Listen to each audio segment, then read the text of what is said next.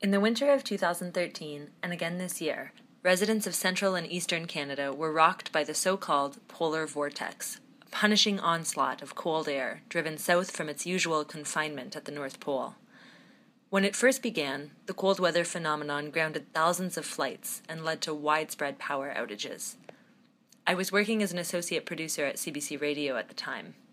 For over a week, our top story was the havoc wrought by the polar vortex.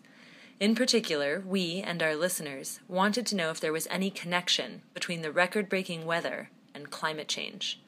Could the gradual warming of the Earth somehow be causing the frigid temperatures and unprecedented snowfall? Could winters like this become the new norm? Many scientists and science journalists were speculating as much, but finding someone to discuss the theory proved no easy task. For whatever reason, Environment Canada climatologist David Phillips was a notable exception. If David was available for the interview, you were all set. To this day, I remain grateful to him for his candid and accessible insight.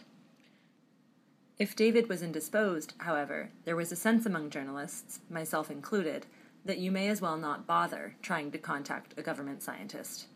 Instead, we approached academic researchers and, in many cases, U.S. climate experts. Often, we found these Americans notably more amenable to talking about their research than their Canadian counterparts. Communities affected by the polar vortex did eventually thaw. The chill on Canadian scientists' ability to speak to the media, however, endures. According to leaked federal government documents, a communications protocol implemented by the federal government in 2007 led to an 80% reduction in media coverage of climate change within its first year. Today, these rules continue to require government scientists to seek permission before giving interviews. In some cases, they must also have their responses vetted. This is in keeping with the alarming finding of a more recent report by the nonpartisan organization Evidence for Democracy, entitled Can Scientists Speak?, which gave policies governing federal scientists' communication with the media an average grade of C- for discouraging timely responses, failing to protect against political interference, and more. More troubling still, a report from the Professional Institute for the Public Service of Canada recently found that over half of federal scientists are aware of cases where the health and safety of Canadians has been compromised because of political interference. Sadly, the list of examples of muzzling of government scientists in Canada grows ever longer each day. I recently joined the organization Scientists for the Right to Know in its efforts to document these abuses and curtailments of free speech and unfettered inquiry.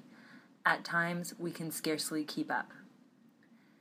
Canadians are paying for government research, and Canadians have questions that are going unanswered. By all accounts, the silence of Canadian scientists in response to these questions is not voluntary, but imposed.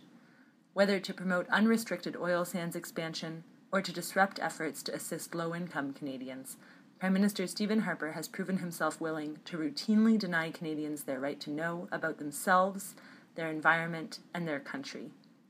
The silencing of scientists, defunding of basic research, and political interference in free inquiry needs to stop. A decade of muzzling is more than enough.